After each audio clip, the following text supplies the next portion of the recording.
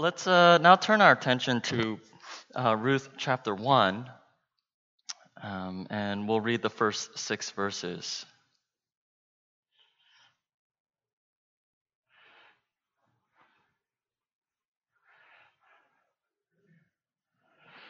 Let's all rise as we look at God's Word together.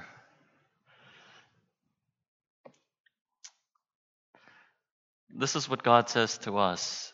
In the days when the judges ruled, there was a famine in the land. And a man of Bethlehem in Judah went to sojourn in the country of Moab, he and his wife and his 2 sons. The name of the man was Elimelech, and the name of his wife Naomi. And the names of his 2 sons were Mahlon and Chilion. They were Ephrathites from Bethlehem in Judah. They went into the country of Moab and remained there. But Elimelech, the husband of Naomi, died, and she was left with her 2 sons. These took Moabite wives. The name of the one was Orpah, and the name of the other Ruth. They lived there about 10 years, and both Mahlon and Chilion died, so that the woman was left without her 2 sons and her husband.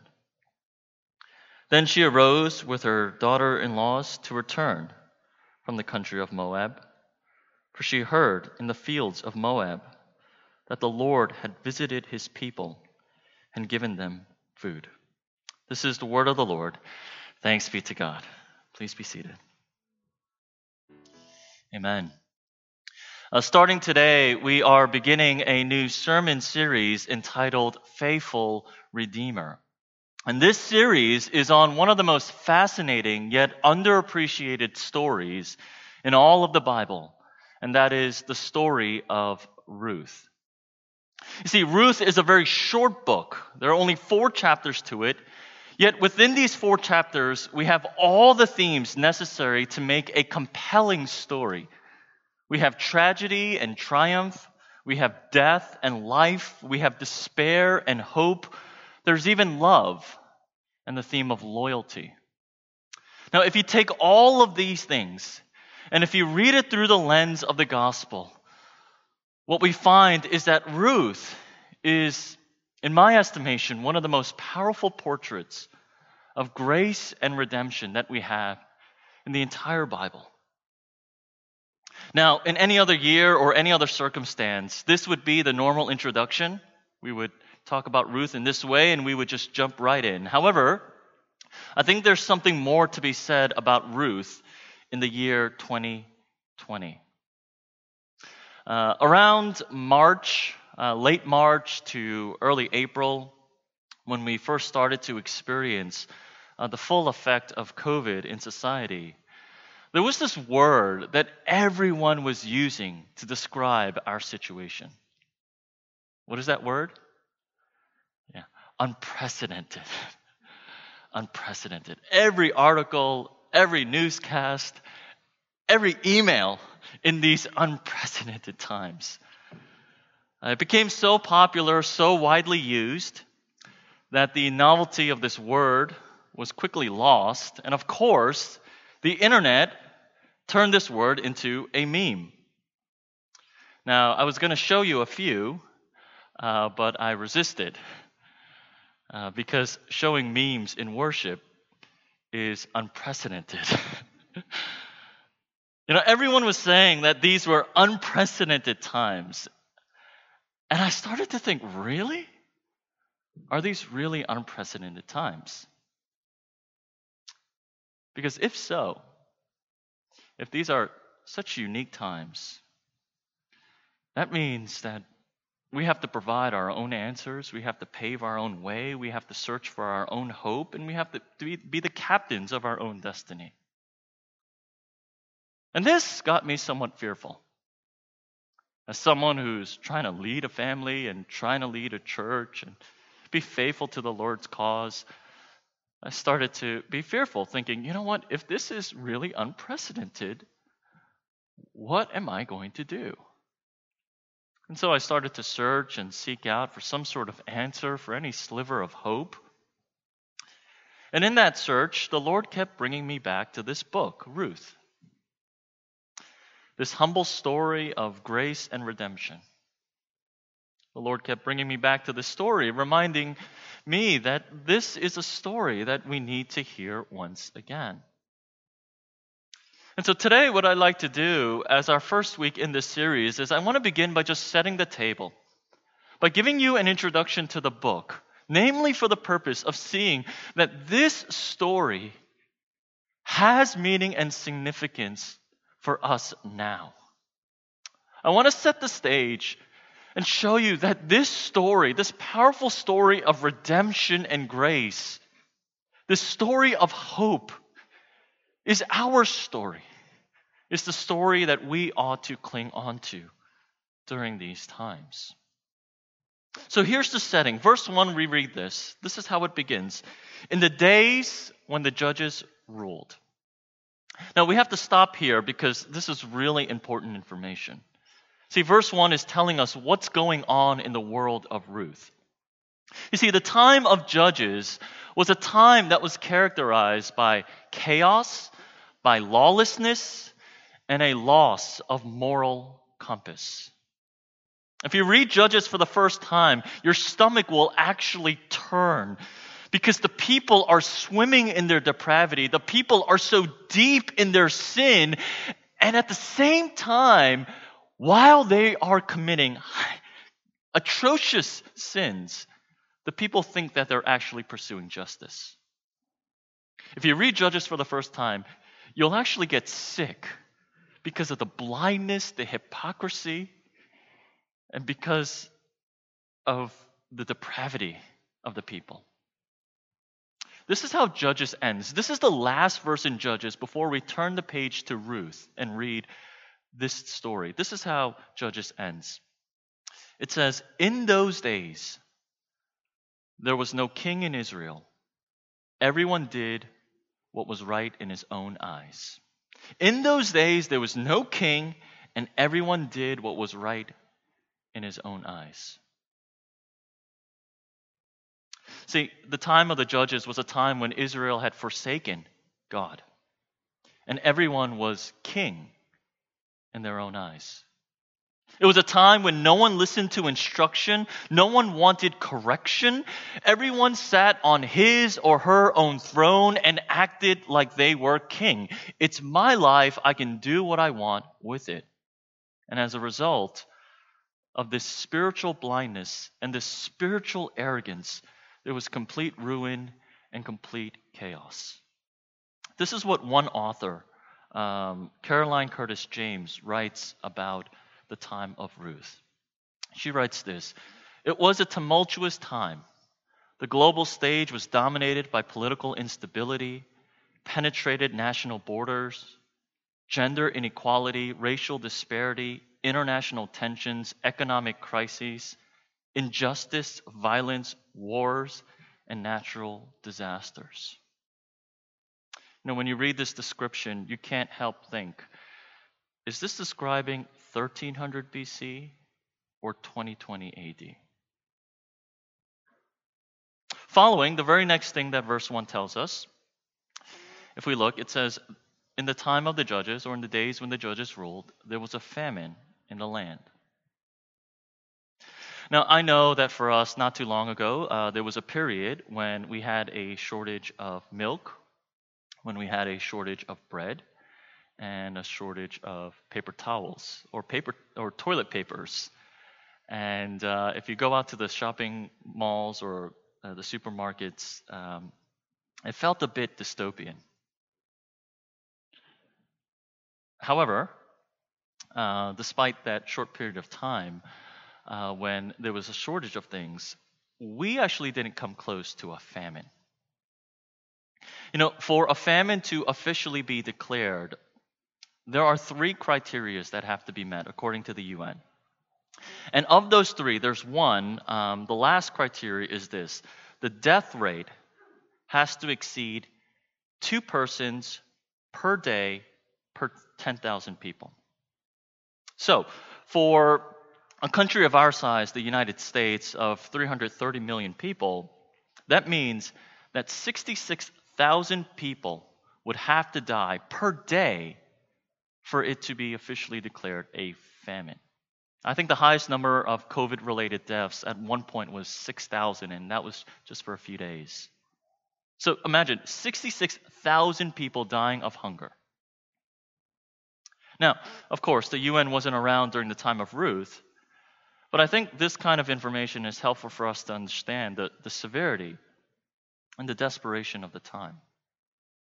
So we talked about everything, right? The time when the judges ruled, the loss of a moral compass. There's chaos, injustice, lawlessness that's going around. People think that they're their own kings. They think that they're right in their own eyes. No one is listening to any kind of instruction. They're just doing whatever they want. You couple that with a famine, a national or a natural disaster.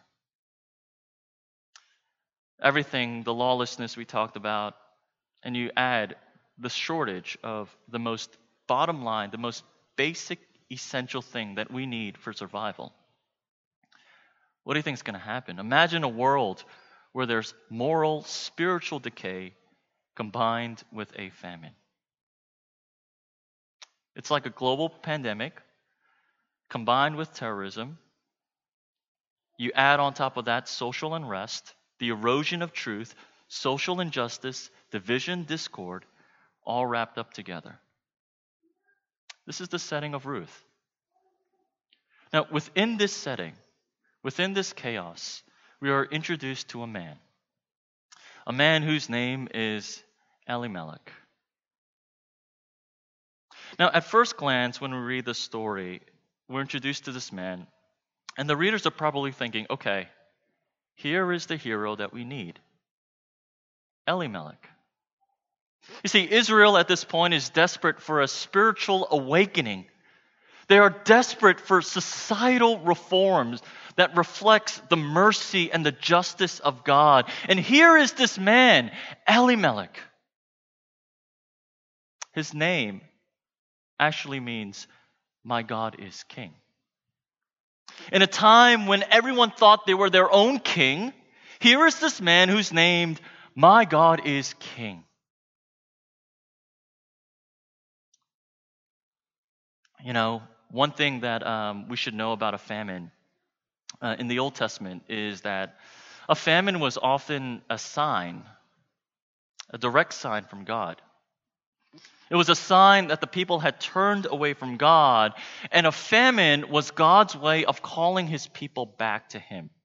So if you look with me at Deuteronomy 11, this is what it says. As God is describing what's going to happen, he says this, "Take care lest your heart be deceived, and you turn aside and serve other gods and worship them. Then the anger of the Lord will be kindled against you, and he will shut up the heavens so that there will be no rain, and the land will yield no fruit, and you will perish quickly off the good land that the Lord is giving you." So we find here that a famine is a sign from God. It's a sign that the people have turned away. But it doesn't end there, because after this, God constantly calls his people back. If you look at Deuteronomy 30, it says this. God is saying this. After all of the sin that you've committed, God says, return to the Lord your God. Return to God. He will restore your fortunes. He will have mercy on you. He will make you abundantly prosperous in all the work of your hand, in the fruit of your womb, and in the fruit of your ground. So we find in the Old Testament that the famine was a sign from God that the people had turned away, and God was calling the people back to him. It was a sign for the people to return to the Lord. Robert Alter, who is a well-known Jewish scholar, says that the book of Ruth actually revolves around three themes. The first theme is faithfulness, or hesed in the Hebrew. And this faithfulness, we see that displayed through Boaz. The second theme that Alter says that Ruth is centered around is the theme of clinging, loyalty. And we'll see that next week in Ruth. And the third theme that Alter says that Ruth is about is the theme of returning. a spiritual returning, a returning to the Lord. And this is actually the first major theme that we find in our text. You see, when we read of all that's going on in the world, and we're introduced to Elimelech, we are thinking, is he the one? Is this individual the one who would return to God? Is this individual the one who would look out upon the land, be cut to the heart, be broken inside because of his own sins and the sins of his people? Can Elimelech be the sole individual who actually falls on his knees, who falls on his face, who comes before the Lord in repentance with hands lifted up, declaring, "My God, you are my King. Have your way in us"? Will Elimelech be the one who sparks a revival? Will he be the one who turns from his way and seeks God? Well, we find out shortly that instead of returning to the Lord, Elimelech does the easiest thing. He does the most cowardice thing. He does the very opposite thing. See, when the call was to return to God, Elimelech decides to leave. He decides to depart, to run the very opposite way with his family. This is a very common action that we find in the Bible. When the call of repentance or the call to return is issued, we often find in the Bible that people, they go the opposite way. We find it with Elimelech, we find it with Jonah, we find it with Elijah, with Peter. And not only do we find this common in the Bible, but I think we find it common in our own lives as well. Friends, how many times have you heard the call to repentance, the call to turn to God, yet you decided to go the opposite way? How often have we felt the Holy Spirit pressing upon our consciences, telling us that with repentance comes times of refreshing, yet we decide to meddle in our idolatry longer because we think that without the approval and the pleasures of our idols, we can't live. When you're reminded that the kindness of God leads to repentance, did you not think, well, if God is so kind, why can't I just go on living my life as my own king? And in those moments when you're called to return to your Heavenly Father, have you not thought, maybe this is it? Instead of facing my Heavenly Father with the shame that I bear, I'm just going to walk away altogether. I'm going to go in the opposite direction. I'm going to wipe my hands clean. I'm going to leave the Father's house and no longer be bothered by the urging and the pleading of this God. How often, when the call to repentance and return was issued, we decided to do the very opposite. I know a minister of the gospel who often thinks these thoughts. I know this minister so well. In fact, I even know his thoughts and I know his meditations. And I can attest that even this minister resists as often as he can the call to return, the call to repent. You see, Elimelech does not return to the Lord, but he departs from the Lord. See, if Elimelech had repented, the book of Ruth would be much shorter. But his insistence on taking matters into his own hands prolongs the story of God's pursuing grace. So what happens? Elimelech, with his family, they immigrate to Moab. Now, Moab isn't just any foreign land, but Moab is an enemy to Israel. Over and over again throughout the Bible, God warns his people against the Moabites because of their idolatrous ways. And so Elimelech going to Moab was a conscientious decision. And verse 3 quickly tells us, when they arrive in Moab, this man, he dies. the hero that we expected, he dies. Now, we don't know how he died, but the irony is Elimelech did all of this so that he could survive. He wrestled his way out of his convictions and his belief. He wrestled his way out of what he held to be true so that he can go on and simply live. And yet we find out that he had absolutely no control over the thing he sought to take control over, his own life. Soon after, the story quickly turns. His two sons, Mahlon and Chilion, they get married. They get married to Moabite women.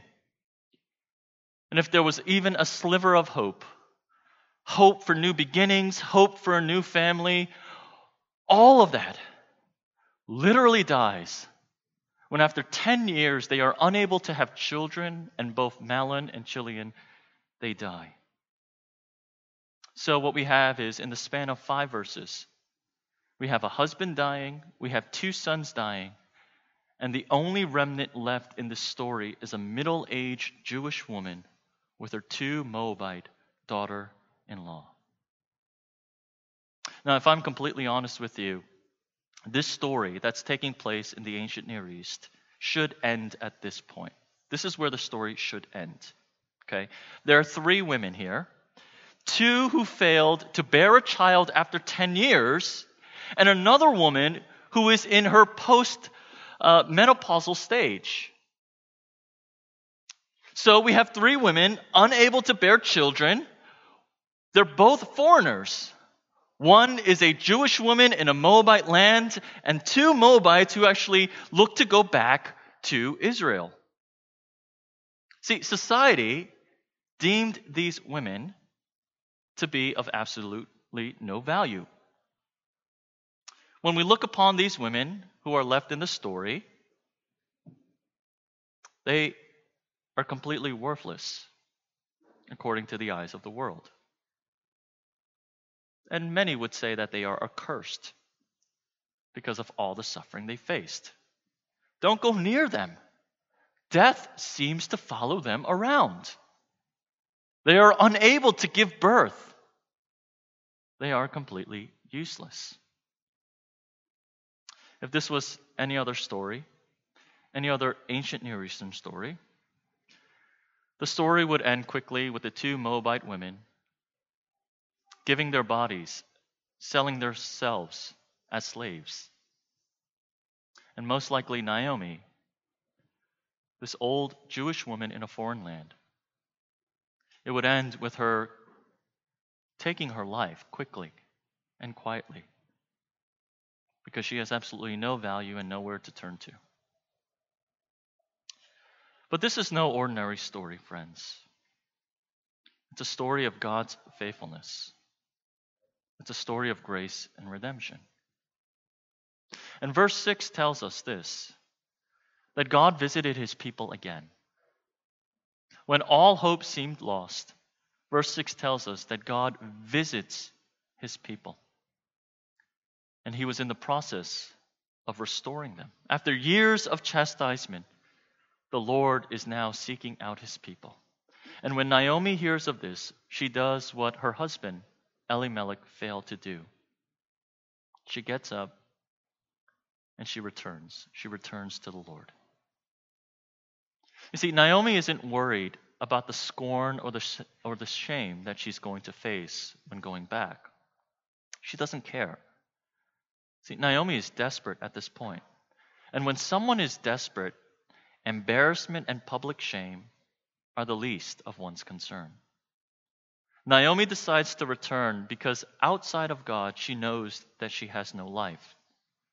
She knows that away from the Lord is death. And to return to the Lord means life. And so Naomi chooses life. I want to stop right here and just emphasize one thing that we find in today's passage. And the one thing that I think we have to draw our attention to is God's scandalous grace. God's scandalous grace. I'm not sure if you've ever taken notice, but there are only 2 books in the Bible that are named after a woman. The first is Esther, and Esther is a well-known one because she's a queen. But the other is Ruth. Think about a book in the Bible, the Jewish scriptures, the Old Testament, named after a Moabite woman. And as we saw in today's passage, this story of grace and redemption is about two women who are foreigners, Naomi in Moab and Ruth in Israel. It's a story about one woman who can no longer conceive and one woman who failed to conceive for 10 years. It's a story about two women who are marginalized, two women who are considered worthless in the eyes of the world, two women who seem to be undeserving of God's goodness. But the story tells us that it's to these two women that God pursues them with His love and His grace. Church, I want us to be reminded this morning. I want you all to be reminded that what Ruth is teaching us is this: that being insignificant will never disqualify you from His grace. Being insignificant will never disqualify you from God's grace. You know, Christians, we have a hard time understanding and believing this. See, Christians, I think we can think that we're insignificant, right? We can acknowledge, yes, I'm a nobody, and that's correct. But if you think I'm a nobody, and because of that, God doesn't care about me, then you're wrong. You see, you can have the right view of yourself, but you can have the wrong view of God. Now, the opposite is just as dangerous. If you think, I'm a somebody, and because of that, God cares for me, that's also wrong. Now, how is Ruth correcting our view of ourself and our view of God? Well, Ruth is telling us this. This is how we should view ourselves and how we should view God. We should say, I am insignificant, I am a nobody, but still God pursues me. Or in the words of the psalmist, who am I? Who am I that you should be mindful of me? You know, Christians, I want you to know that there's a difference between modesty and humility, okay? Modesty says, I'm a nobody, so I'm not going to bother God. He doesn't really care about me. Humility says, I'm a nobody, and because I'm a nobody, I need God. Humility says, I am a nobody, I am a dog, but even the dogs eat the crumbs that fall from the master's table. You see, Christians, I think, have a lot of practice in modesty, but very little exercise in humility. Often we think, you know what, I'm a nobody, so, I just don't want to bother people. I don't want to bother God. But true humility says, I'm a nobody. And because I'm a nobody, I need God. Today is the first day of November. And the year that's gone by has gone by so quickly. And the past year has been a real difficult one. But in speaking with some of our members, our congregants, I noticed that a lot of our congregants, you were hesitant about expressing difficulty or hardship. You were very hesitant about sharing any kind of struggle because you didn't want to come off as being entitled or complaining about first world problems. I can't tell you how many times I've heard the past 6 months, I'm struggling, but it's really nothing when I look out at the world and I see people dying of COVID, people losing their jobs, people getting evicted. I'm struggling, but I can't complain. Someone told me last week, I wish I tested positive for COVID. because then I can talk about my suffering without people mocking me? How can I share that I'm going through depression when people are literally dying? How can I talk about discrimination and feeling inferior when other minorities, when other ethnic groups are targeted every day? How can I say I'm struggling with loneliness when I live in a comfortable home? This feeling of insignificance coupled with the feeling that my anxieties and struggles are also insignificant, and you further combine that with all that's going out in the world, and you think to yourself, how can I bother God about this? Why would He even bat an eye? Why would He even care about this? If I can be honest with you, I've often taken this stance as well. I've often told myself, Stephen, stop being such a baby. Don't be so emotionally weak. Don't be so mentally weak. Suck it up.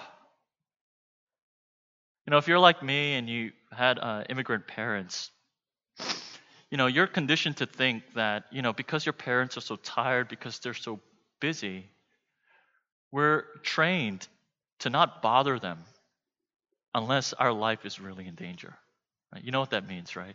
You can be sick at school, but you can't call your parents to pick you up. Unless you're going to die. You can't call your parents.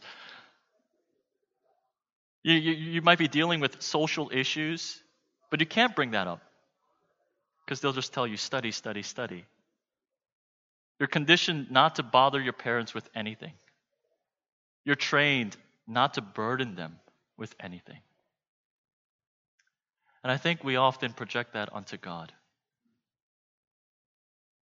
I don't want to call attention to the struggles that I have because it's just spiritual, it's just psychological, it's just emotional, and God has more important things to do. Now, I want to be careful here because I'm not saying that we ought not to be thankful. We're to be thankful in all circumstances. And I also want to be careful that we don't just complain about silly things. If your struggle in life is slow Wi-Fi speed, that's first world problems. If your biggest gripe in life are the long lines at Trader Joe's, or if your biggest struggle is Chipotle reducing their portion sizes, that's first world problems. But in your feeling of insignificance, if you feel as though you are insignificant and your problems are insignificant, and you feel as though, I can't go to God with this. I can't bother God with this. Does God really care about this? Ruth reminds us, Ruth tells us that God knows, that He cares, and that He lovingly pursues you. I think that is my cue to stop all the people walking by. But let me just end in this way.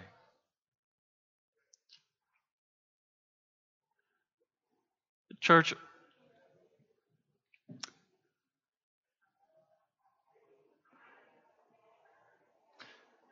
when was the last time that you were reminded that Jesus loves you? Not that He loves everyone, that He loves the world, that He's just magnanimous and generous and He fills the world with His love. But when was the last time that you were reminded that Jesus loves you? That He was filled with love for you? When was the last time that you were reminded of the fact that Jesus, He died for you? He didn't just die for the world generally, but He died for you. When was the last time that you were reminded that your name was written on His hands? That as He went to the cross, He went to the cross knowing your sin, knowing your shame, knowing your struggles, that He loves you, that He died for you, that He's counted the hairs on your head, and He knows your worries and all of your fears. The Old Testament is a book, is a is filled with stories of kings and kingdoms, and you wonder, where is Ruth's place in all of this? Here are two women who are completely worthless. What are they doing in the Bible? But we are reminded through the story that God knows, He cares, and He faithfully pursues. You know, in the Old Testament, time and time again, God identifies Himself with four people groups. He says, I am the God of these people. Do you know who they are? He says, I am the God of the poor. I am the God of the widow. I am the God of the fatherless. I am the God of the immigrant, the foreigner. And Ruth and Naomi are all of these things. See, and this is the scandalous grace that we find. It's not despite my insignificance that God pursues me, but it's precisely because I'm significant. I'm insignificant. God pursues me. The reason why we find God lovingly chasing after these two women is because of their insignificance. It's not despite our worthlessness that God pursues us, but it's because we are worthless. God pursues us. He identifies with us, and He seeks us out.